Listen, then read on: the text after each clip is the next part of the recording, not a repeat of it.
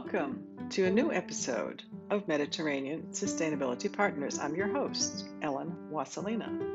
In this episode, I'm so privileged to be joined by Zeina Bahoum, who is known as the Arabic soprano and is a Jordanian classically trained soprano who started her musical career in 1997. At an early age, she received the Best Soloist Award from the Estenfood competition. Bahoum obtained a BSc in Visual Communication at the American University of Sharjah. She received private vocal coaching with Alberta Valentini, Walter Alveretti, and Tina Rutta. Bahoum has performed at benefits countless times for the benefit of women, children, peace, and prosperity, which is clear in her performances in Jordan, UAE, London, Italy, Austria, France, and Lebanon, with renowned artists, including Italian baritone tutor William Abaretti and Roberta Alagna. She also supports young talents in music and the arts in the Arab region. During 2017, Bahoum engaged herself in various activities as she took part in a ceremony held by the Embassy of Ukraine in Jordan, where she was awarded with the Grand Prix. She had previously won the same award, the second Taras Shevchenko International Singing Competition, where she sang Taras Shevchenko's popular folk song, The Mighty Dnieper Roars and Bellows, in Arabic and Ukrainian for the first time. According to the announcement of the winners in the competition, Zeina Bahoum was awarded the Grand Prix for the masterful embodiment of Shevchenko's spirit in her own work and popularization of the great Kobzar's ideas. I'm so pleased to have Zeina on my podcast, and I look forward to welcoming you as well. Enjoy.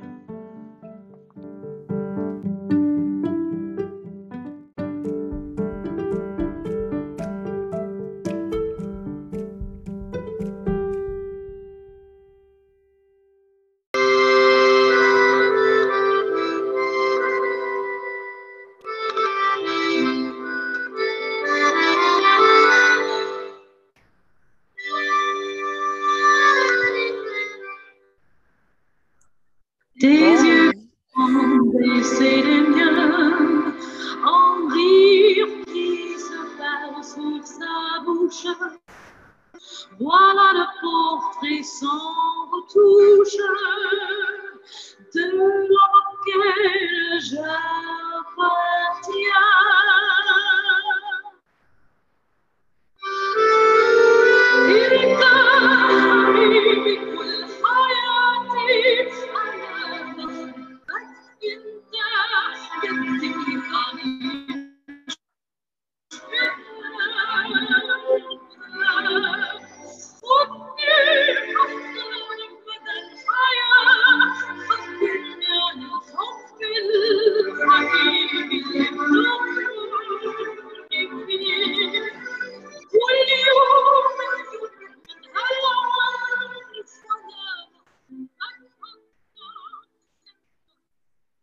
I am so pleased to have Zeina Bahoum join me. As you heard her, she opened up our first segment of La Vie en Rose d'après Zeina Bahoum. Zeina, bonjour. Bonjour, marhaba en arabe. I'm pleased to be talking to you today. It's a real pleasure to be on a podcast. Well, actually, it's technically my first podcast, so. Oh, well, I'm so glad. I'm honored to be the first one to be doing a podcast with you, my dear. The honor is mine. This is so much fun. Thank you for sharing a little bit of your beautiful song, La Vie en Rose, that we're going to be hearing throughout this podcast. And this is a podcast in 3 segments. And Zeina has been so kind to accept to do a podcast in 3 segments. And I'd just like to lay out what we're going to be doing in these 3 segments. So we're going to talk about, Zeina, your career, les débuts, right? The beginnings. Mm-hmm. And then we're going to go to vos métiers, your what you do in life, because you're a multifaceted entrepreneur. You're not only an opera singer, a soprano, but you also do many things. And I'd like to put that out for our audience to hear about. And then finally, in the third segment, I want to talk about your mission, votre mission, So let's start this very first segment, if you would be so kind as to tell me a little bit about, and tell our audience in 30 countries and 4 continents, about your debut, your beginnings. Hello, 30 countries and 4 continents. It's quite exciting to be talking to all of you about my beginnings, mes débuts. Alors, les débuts are quite full of details, so I won't talk about them in too much detail, but I'll start with how I started to sing. I started at the age of basically 12. Wow. To discover myself as a singer, I think. And it all began at school in a little choir. My music teacher discovered that I can sing, and discovered my vocal range as well, which was quite special at that age. So he called my parents up and said, okay, so your child can sing and can really sing. So you should work on her talent and develop her skills, enroll her in music lessons, theory, vocal training, instruments, as it will all help in the future for her to become a singer if she wants to become a singer. So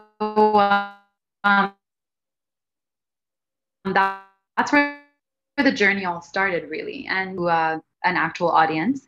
And it was a song that was a pop song. It wasn't classical, but it was a song that I picked up from my file of favorite songs that I used to basically collect growing up. And I think it started a little earlier than 12, but I think 12 was when I actually came out of the shell and everybody discovered that I can sing.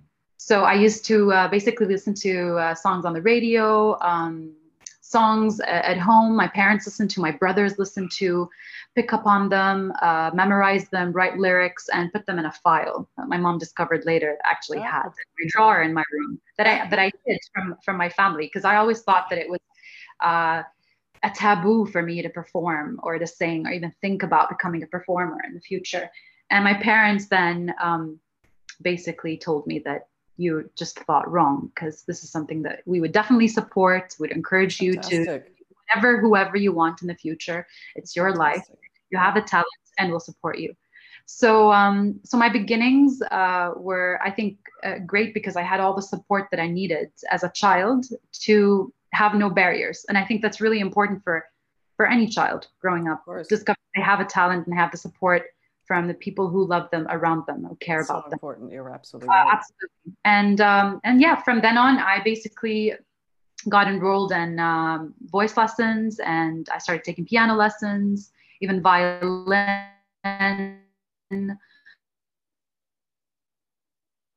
I love performing arts in general, on stage, I think. So I also enrolled in dance classes and became a ballerina for a short period of time. And it's a special talent. It's a special talent to want to be on stage, right? I mean, it's not natural for everybody, but you seem to have this natural talent and desire to stand up on stage, which is, not for everybody. No, absolutely. To be sur scène, as they say. It's something, absolutely. I love being on stage. It's a feeling that for me is absolutely thrilling and addictive at the same time. I just feel like I'm at a second home on stage. Sure. It's really where I feel like I'm at home. Yeah. So as for my other beginnings as a visual artist, I started drawing at the age of 8. You did. And my mom discovered my talent, and she enrolled me in art classes. So this is where I started painting and discovering my talent of drawing in general. So yeah, that's basically the beginning of both journeys, I would say, as a visual artist and as a singer. That's quite complimentary too, I would imagine, because you're in an artistic milieu. Were your parents artists or musicians? How did you become inspired at 12 that you were discovered? But who just you said your teacher discovered you and then called your parents, but were your parents, how did that work out for you, and who inspired you to want to become a singer? I was in an artistic milieu. I would say it was like a melange of inspirations at home. And it came from, I think, mainly my mother, because she's a person who just loves the arts in general. And I grew up with that. That's great. And we generally have like a home who loves culture, that loves Wonderful. culture. So I was exposed to all sorts of art, whether visual art. I was always taken to galleries, my parents. We traveled quite a bit because my father was also a professor, and he was a visiting professor in different countries. So that's wonderful. I felt like I was always a citizen of the world, as they say. So I saw a lot of things and got basically exposed to a lot of things growing up. And I think that helped build my artistic personality and my creative vision as an artist, as the artist I am today. And she also loved performing arts. She danced herself when she was at university. She loved dancing. Yeah, she did flamenco and Indian dancing. Also, she just loved it. And we had a lot of like old Hollywood movies and musicals, a lot of DVDs at home. I mean, I always watched, and they always inspired me. So I think that's why I wrote of music, because I was exposed to all of that, whether it's old Hollywood musicals and even fashion, that I think inspired me as well. Because, at the end of the day, it's not only the music, it's the image, what an artist is, or what art is, or the music, because it's a whole picture. It's not just one aspect of that art form. So I think all of this was just absorbed by me as a child, and growing up, like not only as a child, but growing up all these years, studying music, attending concerts, ballets. My mom took me as well to concerts and ballets, and wherever we traveled, we used to go to, just watch performances. So it all, I think, helped in building the personality that I have today. There was a great part of nurturing by your mother. Absolutely. And then, of course, your exposure to different countries, different cultures, probably inspired you as well as you traveled to different countries across the globe. Absolutely. Vienna, actually, sorry to interrupt you. Vienna was one of my favorite places to visit with my family. We have family who lives in Germany. And when we visited Vienna, Mom loved Strauss. So she made sure we visit the place where Strauss used to perform, or it was said that he used to perform. And it was one of the most beautiful experiences, because there was also ballroom dancing, and something I remember very well, and that I ended up actually wanting to learn growing up as well. So as an adult, I took ballroom classes. You did. And I got as far as a bronze medal, and I seem to do with classical music from that part of the world. That's marvelous. So yeah, you were also allowing yourself to be influenced by other cultures, coming from Jordan, right? I mean, can you tell us a little bit about how Jordanian culture? Of course, you were born and raised there, correct? And how this culture is so important to you. We'll finish up this segment on that note, on les débuts en Jordanie, in Jordan. How important is that to you in your work? And how does it inspire you, and probably is very much heartfelt, I believe, from what I've seen in your videos and your songs? Yes, well, we were in and out of Jordan quite a lot, but I would say, clearly in the region, and it is where I am from. I am an Arab with an identity that is also a bit of a mixture. But I think the influence of one's culture would always be prominent in anything they do in their life. and it's difficult not to have that exude from someone's personality and work. So whatever I put my hands on, I feel like my identity has to come across to people, where I come from, things I've been affected by growing up, positively, of course. Yeah, I would say I mean, like my identity or my brand for my recent albums, which are titled Alcantara. So I had Alcantara and Alcantara 2. And Alcantara is actually originally an Arabic word, which means small bridge. And the pronunciation in Arabic is Alcantara. So there's a message behind that word, which is basically bridging cultures. I always believe that to achieve bringing people closer and togetherness, it's really truly by bringing people together through culture. Definitely. And speaking the language of music, I think since it is universal, regardless of what language I'm performing in or singing in, always brings people closer together. It's just, as I say, it's a language of the soul. People always feel it, can relate to it, whether it's sad, happy, makes them cry or smile, laugh. Especially when it comes to, opera and opera comique, for example. There's acting and there's laughter. And a lot of music that's melancholic that people could relate to and makes them sad or cry, regardless of the language. And I had one of the experiences, speaking of the culture and music and put them together. I performed a song in Arabic in the Emirates with the Prague Youth Symphony Orchestra. And they didn't understand what I was singing. They didn't understand the word country. They were tearing up. It got them so emotional, just the music. So, and that's why, I guess, regardless of the libretto, when it comes to opera, for example, the music would move you. Sometimes you would understand that the actors / singers, are basically performing on stage. Through the music, you just feel, you understand. You feel and you understand. Yeah. What the music is all about, what it's trying to tell you, because there's a message behind it. And I think it's really important for every artist to have a message, regardless of where they come from as well. That's true. And my message is bridging cultures, because I think it brings people together.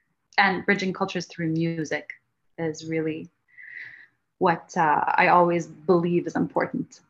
That's wonderful. Thank you so much, ma chère Zena. Thank you so much. This is the end of the first segment. We will then close this segment out. And the next segment, the second segment, is Mes métiers, vos métiers, what you do. You're such a talented young woman and entrepreneur. Thank you so much. Thank you, Anna. It's a pleasure.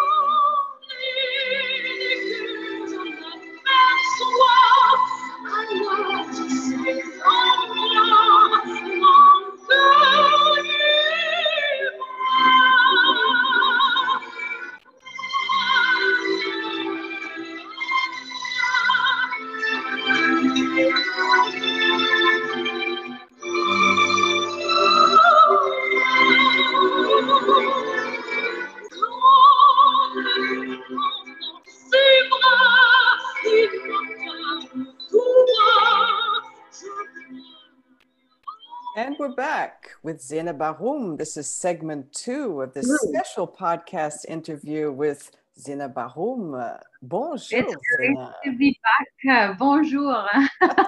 Such a pleasure. We started our conversation in segment 1 about your debut, your beginnings. Now we'll do the second segment, if you would be so kind, is to tell us about what you do as a woman entrepreneur. You have many métiers, many jobs, many different talents that you started to tell us about in the first segment. Would you mind telling us a little bit more about your métier? Bien sûr. Mes métiers. Ils sont trois. Ils sont trois. Oui, trois. D'accord. You can count them. That's good. Yeah, exactly. So I know you do a lot of things. I know you do a lot. If you can say trois, that's pretty good. Yeah. 3 main ones, let's say, right? Yes. I would say ils sont trois, mais la passion are all of them, I would say. Yeah. I have passion for all of them. They're tied together somewhat, would you say? They are tied together. Oh, I wanted to say as well, yes. I was trying to focus on translating a little bit of what you just heard, because and Please. Of course the French lyrics will follow in the third segment, but it's really obviously a song about a lot of love and life in rose-colored glasses. Mm-hmm. And hopefully always would be in rose-colored for everyone that's listening to this. Yes. But أنا بحبك أكتر, or أنا بحبك, je t'aime, je t'embrasse. It's really just a general translation of the song, or how I see the song. That's so nice of you too to put this in Arabic. I found it so pretty too, and I don't speak Arabic. I understand a few things, but it's so nice to hear it in a different language. Tell us about that.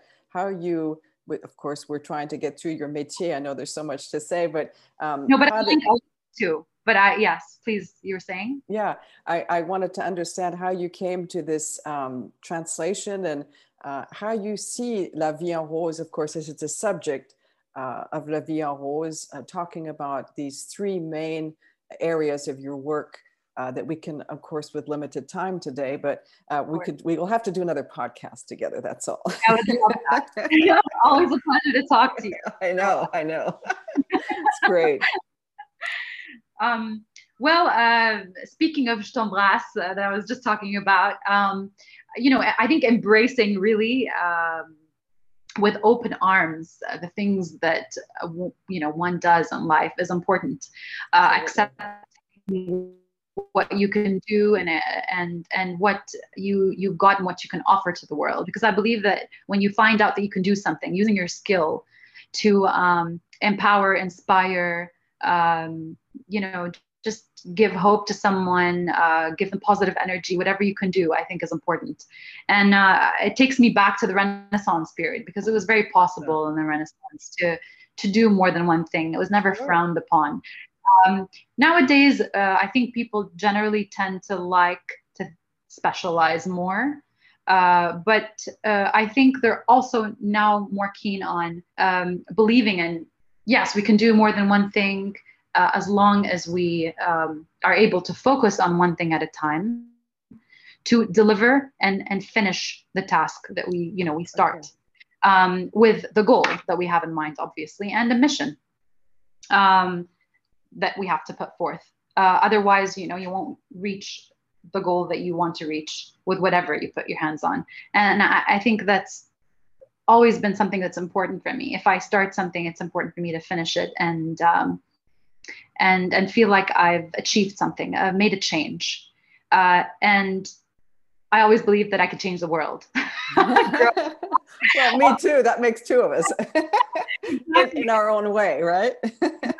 But, at the end of the day,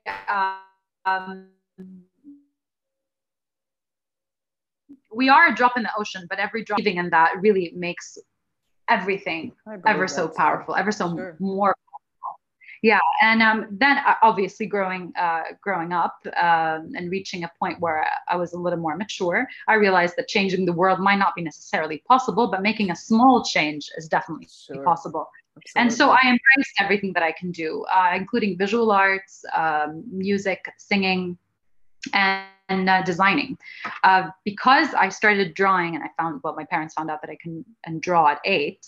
That's where the journey started. I won an award apparently in the kingdom in Jordan, and it was first place for drawing. So my parents were surprised. My talent is actually, amazing. Might go somewhere. You're a real prodige. Bien peu.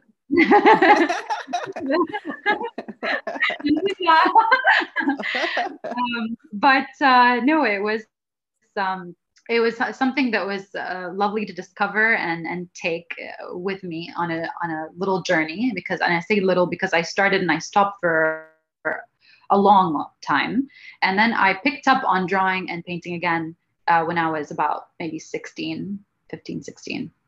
I won't talk about why I stopped now. But we'll save some for our next podcast, right? No, of course. No, because it's just not very positive. And I'd like to not go into that. I mean, it has nothing to do with my family. It's just got to do with, what I experienced in art class or in art classes that I took, that I was involved in. But then, the positive thing is that I picked up on it, and I started having a passion for designing clothes at some point as well. I drew everything. Really? Because I was exploring, getting inspired by nature, by everything around me. And I found out that my grandmother was a very talented fashion designer, because she used to make a lot of basically the dresses that my mom and her sisters used to wear at home. She was passionate and she loved it. So she was actually a really good painter, and she used to draw as well and make the clothes. Wow. So later on, anyway, to make a long story very short, I thought to myself, since I'm already learning music and singing and not stopping, I love it. I always loved it. I wanted to further develop my skills in painting and drawing and just the visual arts in general at university. So I did my bachelor's degree in visual communication, which basically included a lot of material related to anything that you would communicate with visually, including filmmaking, animation, branding, clearly painting was part of it, and designing, product design, and designing in general. So this is what I guess brings me to jewelry design, which I'm doing at the moment. I love the jewelry. Tell us about the jewelry you've designed on your website. I of course went to your website and took a look, and I have to tell you, there's one piece I'd like to order from you. Tell me about how you got into this jewelry. Thank you. Well, yeah. So I mean, after I finished my degree in visual communication, I worked in the field for a while because I really wanted to gain some experience in the field of art.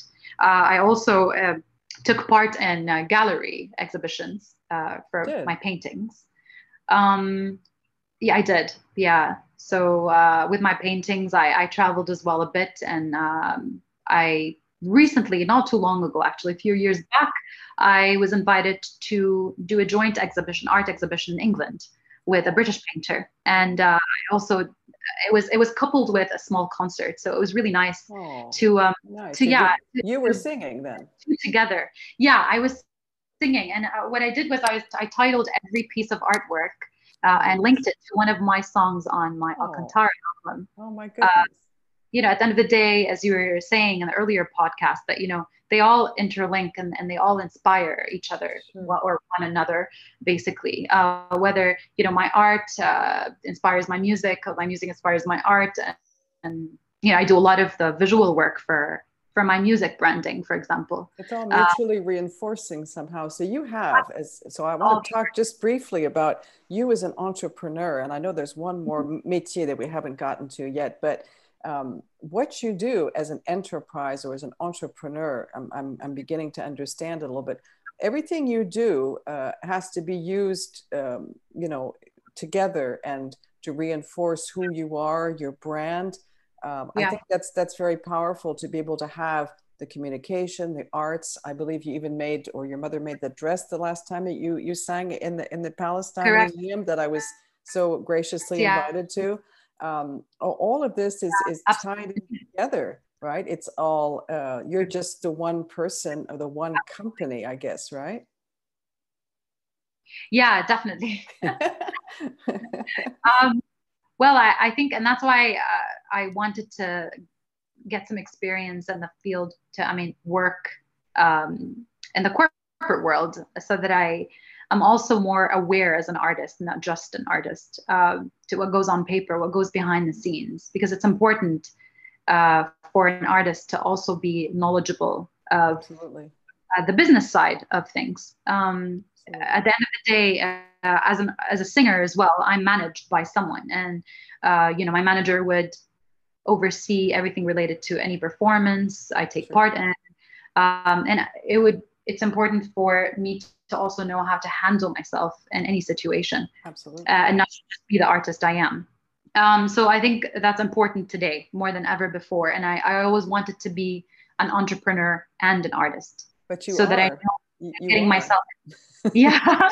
And I am, yes, and I like to be. And to go back to how I got into jewelry, my mother, again, it is clearly a bit more feminine than anything else. So naturally, I would be visiting jewelry stores with my mother and not my father.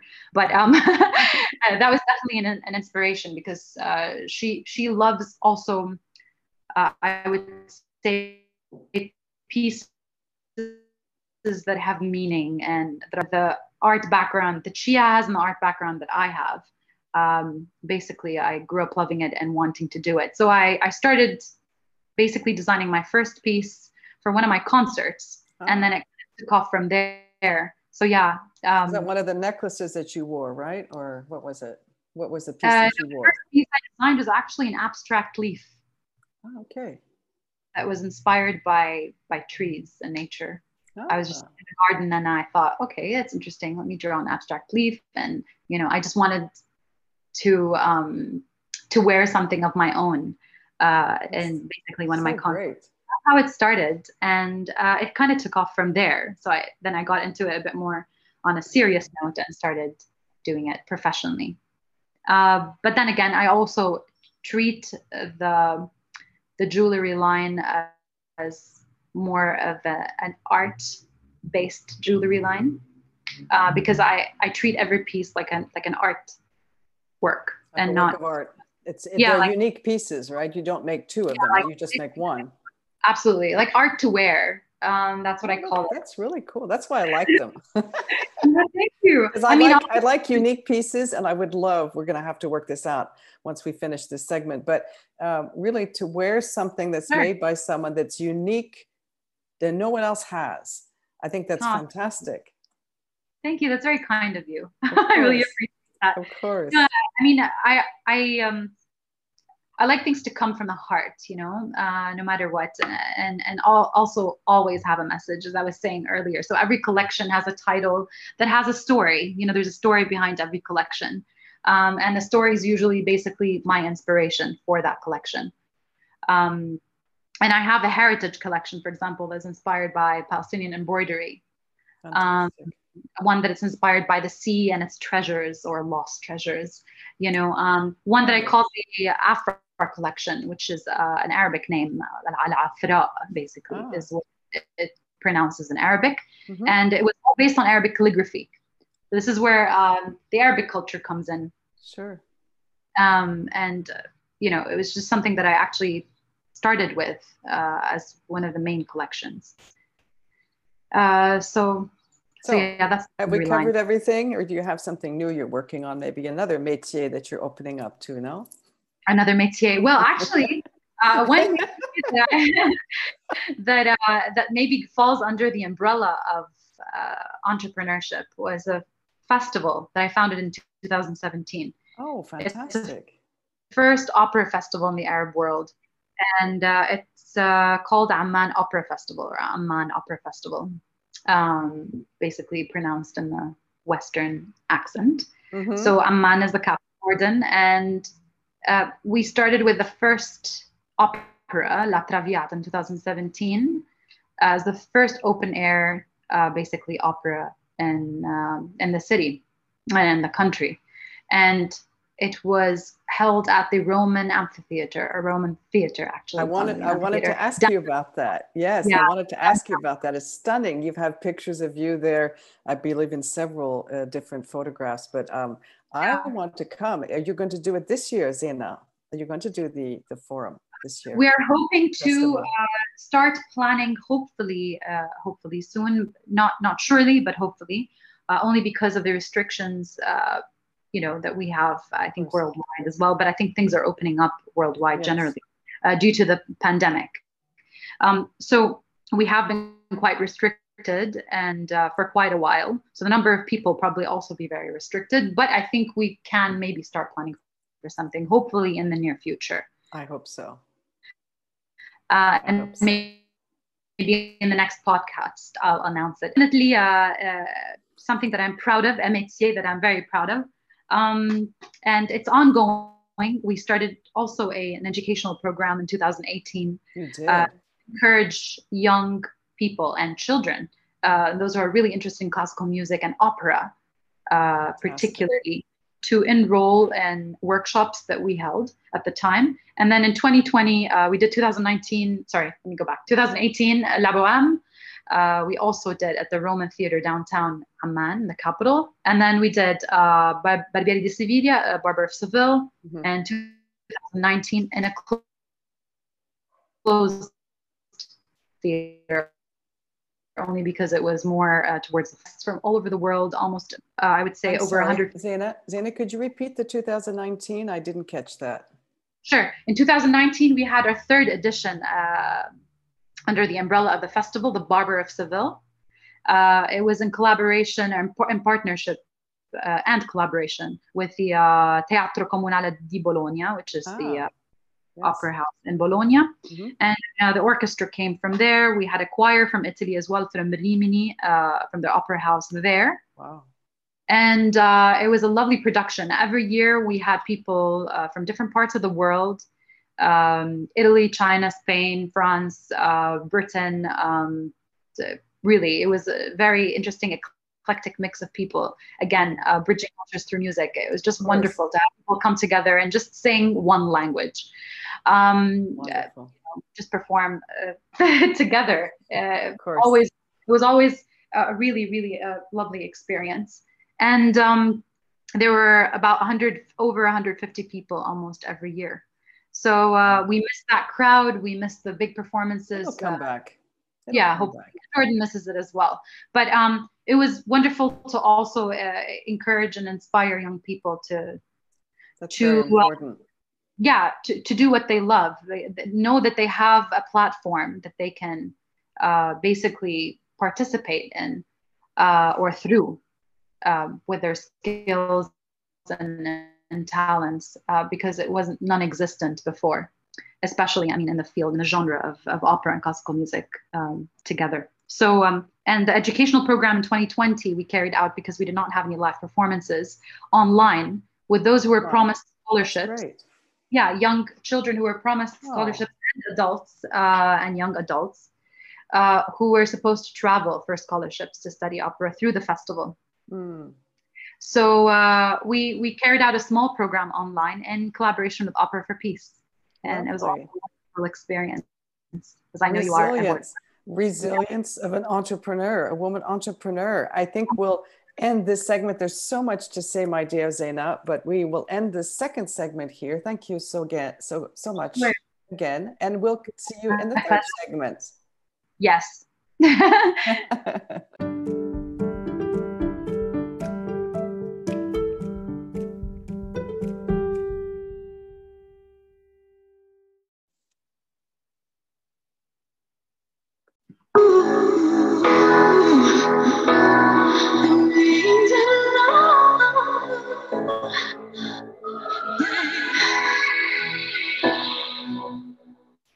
Flying without fear for a better tomorrow. Thinking of ways to love without a sorrow. Running away. Would I have gone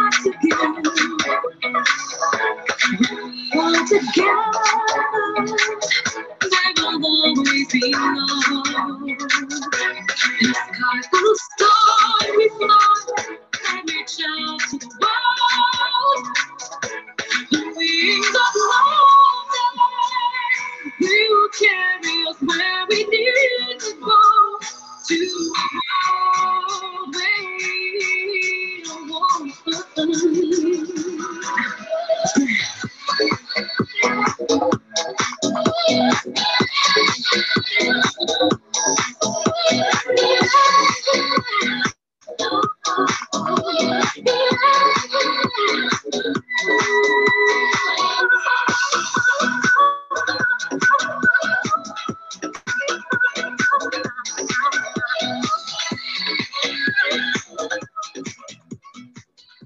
And we're back in the third segment with my interview of La Vie en Rose d'après Zena Bahoum.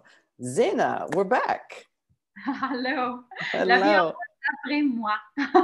Ah oui, exact. Back for our final segment. I think you wanted to sing maybe something for us in this final segment so we can hear your beautiful voice. Certainly. Thank you. Of course.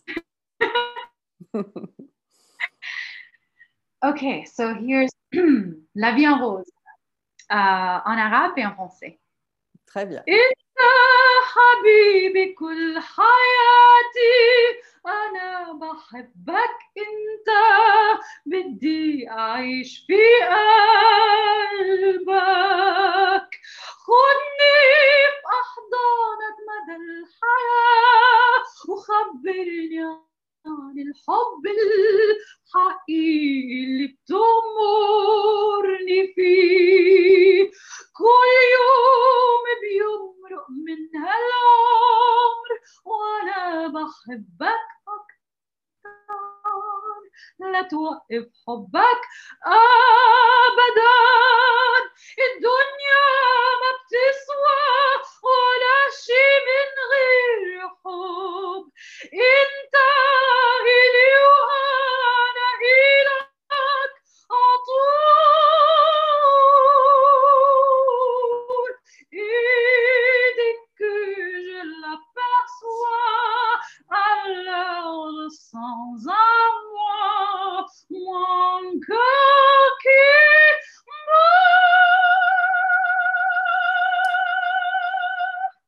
Oh, what a real treat. Thank you so much, my dear Zena. Chère Zena, that was absolutely marvelous. Marvelous. Thank you. Thank you. My pleasure. Thank you so much. Well, you know, you're such a talented artist. And again, I want to thank you again for your time. But we want to wrap up this podcast with this third segment. And I'd like to go back to what you were saying initially at the end of the second segment about resilience and how you were able to get through the pandemic. And I believe the song you played for us at the beginning was all about that, and how you were inspired during the pandemic to keep going, to be resilient, and to keep singing and keep your mission going. So this last segment is about your mission. Votre mission, c'est quoi, Zena? Oui, ma mission. And I'm glad I was able to keep it going, because I think for many artists and many individuals around the world, I would say entities in general, some really lost hope at some point. Yes, but it was, I think, important for everyone to think that life will come back to normal so that they pick up on the energy again that they always had, that was always there. You know, this positive energy is always around us. We just have to pick up on it, notice it, realize it, and embrace it. Exactly. And it was definitely quite a mission. It was difficult to accomplish, especially in the beginning of the pandemic, because the shock of hearing the news on a global level was quite a lot to take. It was detrimental on everyone's emotion and well-being. Absolutely. And that's what encouraged me to work even harder on feeling better and making everyone around me feel better. So this is my mission as an artist. If I do energy anywhere to, you know, my people who love my music want to hear me sing. They want to also basically get some hope just from anywhere, you know. And I feel that that was a mission that was important to maintain. That's good of you to do that during the pandemic. As you say, it was a difficult time, and I think you were very inspirational. Tell us a little bit about what you were doing that now technology allows us to do, as most of us working on our computers with the internet and everything. Tell us how that was facilitating you maybe in your work during this difficult time. So I had written a piece of music a year before the pandemic that I kept laptop for the longest time. I didn't know I could write music. It was a short piece of music. I couldn't at the time really finish it, put it together. It was just, I just needed to put the, puzzle pieces together. Sure. So I left it and I revisited that project in the pandemic. Good for you. Like, you know what? I should probably sit down and do something. I worked on it on a program on the computer, basically writing score. And I started just squeezing my brain and putting it together the way it together. And I finished it. I finished the music and I wrote the lyrics all in one session. Oh my goodness. I mean, it was that powerful. The inspiration just poured on me. It was just like, as they say, when it rains, it pours. It pours, yeah. And it just happened. It happened then and there. I called the studio. At the time, studios were closed, so I couldn't go do any recordings or anything of that sort. So I did a little recording at home, just so that I have a guide to work with for the studio. Sure. And I called them up and said, as soon as you open your doors, just let me know. I want to come in and do a recording and produce a piece of music. So that's where it all started, The Wings of Love, which you basically heard in the beginning of the podcast, and the beginning of this segment.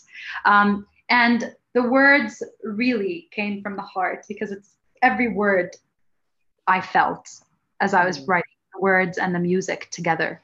As the song came together, it just, the words just came out on paper like this. And basically, it starts with the words, flying without a fear for a better tomorrow, thinking of ways to love without a sorrow, burning away what you've got to give. So, and it's exactly what we were just talking about. Basically, you don't want any sorrows or any negativity around you to burn away the energy that you really have to give, because we all have a lot in us that we can give. And so, I just wanted to inspire people to not be down and still give it the best they've got, and be hopeful and think that there is going to be a tomorrow and it's not the end of the world.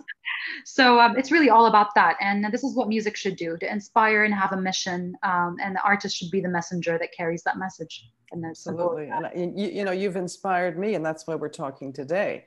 Right. And it was so kind of you to accept my invitation on Instagram. We met on Instagram. Yeah, correct. And I mean, just a beautiful voice. Thank you. I mean, I'm sure I'm not the only one to thank you, but we need inspiration, and we need guidance, and we need lifting up, right, in these very dark times. So I want to thank you personally for your inspiration. Oh, you're most welcome. Thank you for being inspired and for getting in touch. Our energy got us together, see, because you think and you just wanted to, dive into it, as they say. Yes. So let's talk about your mission now in this third segment. Positive energy. I know you're doing a lot of things. We talked about, your debut. We talked about your métier, your work, your life work, your entrepreneurship, your skills. Now let's talk about the sort of like the bigger picture of the mission. You've sort of started to tell me about it, but what, Zeina, is your main mission as a singer? We just talked about you're inspiring people. You've told us a little bit about the educational programs you offer. How do you want to leave? How does Zeina Bahoum want to leave her mark on this earth? I know it's a big question. It's a very big question. I spoke about bridging cultures, bringing people together, promoting the importance of love. Very important. Supporting each other and togetherness. You were just saying how you were inspired by me. Yes. Which is truly humbling, and it just makes me so happy. It makes my heart sing literally when somebody's so to me, glad. because I feel like I've actually, made a difference in Achieved someone's something. life, Sure. really achieved something with There you have what it. I'm doing in my life. And I think this is how I'd like to leave a mark on this earth. I'd like people to remember me as someone who is seeking a change and really wanting to make it happen, and putting love in people's hearts and inspiration and just good things. Tell us about the organizations that you're involved with. I know you're involved with I think that's really important. And to tell us a little bit about the organizations you're involved in. I know you're involved in international organizations, and that's a great platform for you to get involved. Tell our audience a little bit about what you're doing and where you are active to accomplish this mission. Certainly. I mean, through those organizations that I'm involved with, I was also able to do talks throughout the year of 2020, which was all mostly virtual. I participated in different festivals online and also did performances with theaters in the region. And it was all truly inspiring for me as well, because I met a lot of people who I would have never met before if it wasn't for these virtual events. And one of them is Opera for Peace, which is a global project I represent as one of their ambassadors. And I took part in World Opera Day in October 2020. I represented Jordan with a beautiful aria, which I'm sure everybody knows. It's called O mio bambino caro from the opera. I love that. Yes, and it was shot in Jordan, in Wadi Rum, which is a beautiful desert we've got here, a rocky desert, a rocky mountain desert, and Aqaba, which is by the sea. I have to say that just the experience of shooting the video alone was something truly magical. And I was able, I was happy that I was able to feel that magic, so that it actually comes across. Hopefully, I think a lot of people did say it came across in the video. And this was a beautiful, I would say, opportunity. And because at the end of the day, virtual events, yes, are a bit restricting when it comes to human interaction, real actual interaction. But we're also able to reach the masses worldwide, like we are able to do that today with your podcast and with all your podcasts, with 35 countries across the continents, which is pretty incredible. And you can't do that in a physical event in one. So this is, I think, what was amazing. I also participated in an online festival organized by the Chinese government, and in the pop genre and the classical genre. And there were also over 30 countries, I think, part. So it was wonderful to just meet people from across the world and sing to them, and also hear other people sing and perform. It was all really like a platform where everybody inspired everybody. And at the end of the day, energy is circular; it just travels around. Of course. It could be infinite. The thing that I also wanted to mention is it's how important it is to be genuine as an artist. To perform really from the bottom of your heart with your body and soul. Yeah, absolutely. Another organization I'm involved with is the World Food Program. I'm an advocate of the World Food Program. So a very important organization that gives back, and it's always incredible to be able to give back to the community, to the global community, I would say, not only the local community. And this is what I think the pandemic also helped with. It was it facilitated looking at the positive side of what happened. There is a positive side, right? It really helped the world tap into their global potential, because there was a global potential that I think the world wasn't aware of, and that's what it facilitated, and that's what it made people realize. which I think is great. That's what we can take from it. That is positive and maybe keep, I would say, as for a future potential, a future bigger potential. Develop it, work on it, because tapping into it even a bit further in the future would only make us advance more as human beings, Of course. and make us more human. There's so many things that are happening around the world that are very inhumane, and unfortunately still going on to this day. So I just hope that with our voices as people, and not only as artists, but as people and as humans, we'll be able to make a change, truly and genuinely. I believe it's possible, and you've so inspired me, and I'm sure you're inspired our listeners and our audiences in 30 countries and 4 continents. I'm so pleased. I hope our audience grows, and it's just been a real pleasure to speak with you today, Zeina. I want to thank you again for taking the time. I'd like to give you a final word, if I may, just a message maybe to our audience. Sure. Une parole encore, ce sera la dernière. In music, of course. La dernière, but not, I hope, the last word, obviously, that we will have together. I know we will be talking hopefully again soon. We'll be talking. And this is, by the way, a little excerpt from my performance in Carmen when I did the role of Michaela. Okay. And yeah, so anyway, I just thought it would be nice to end on that note. A last word or last words. First of all, thank you very much for having me. Thank you. I thoroughly enjoyed it. Talking to you about everything in ma vie. And and just I think it's important to just think that you can make a difference as a person in the world. And once you believe that you're able to make a difference, when there is a will, there is a way. It is always possible. I always believe nothing's impossible, but perseverance is key. That's true. Because also without perseverance, it is hard really to accomplish anything. There'll always be obstacles, barriers, emotional blocks, all sorts of blocks.